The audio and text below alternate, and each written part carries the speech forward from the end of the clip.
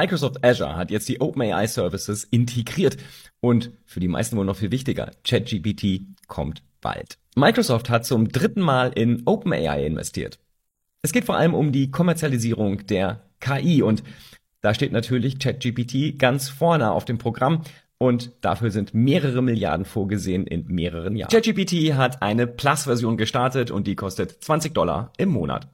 Dafür bekommt man ständigen Zugriff und schnellere Antworten. Aber der Dienst bleibt frei. Es ist also ein Freemium-Angebot und das soll sogar ausgebaut werden, auch für die, die nicht zahlen. ChatGPT erobert die Wissenschaft und stößt naturgemäß auf Gegenwehr.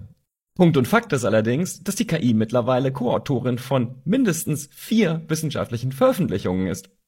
Es wird wohl noch einige Diskussionen benötigen, um zu klären, wie mit diesen künstlichen Autoren in Zukunft umzugehen ist. Ist es fair, ChatGPT als einen Bullshit-Generator zu bezeichnen? Genau das hat nämlich der Princeton-Informatik-Professor Arvind Narayanan gemacht und das auch ziemlich gut begründet. Punkt und Fakt ist nämlich, dass ChatGPT genau darauf trainiert wurde. ChatGPT soll überzeugend sein, und zwar überzeugend in unseren Augen. Und das gilt übrigens für jede andere generative AI genauso. Wir sollen glauben, was dort geschrieben steht. Ob das richtig ist, spielt dafür überhaupt keine Rolle.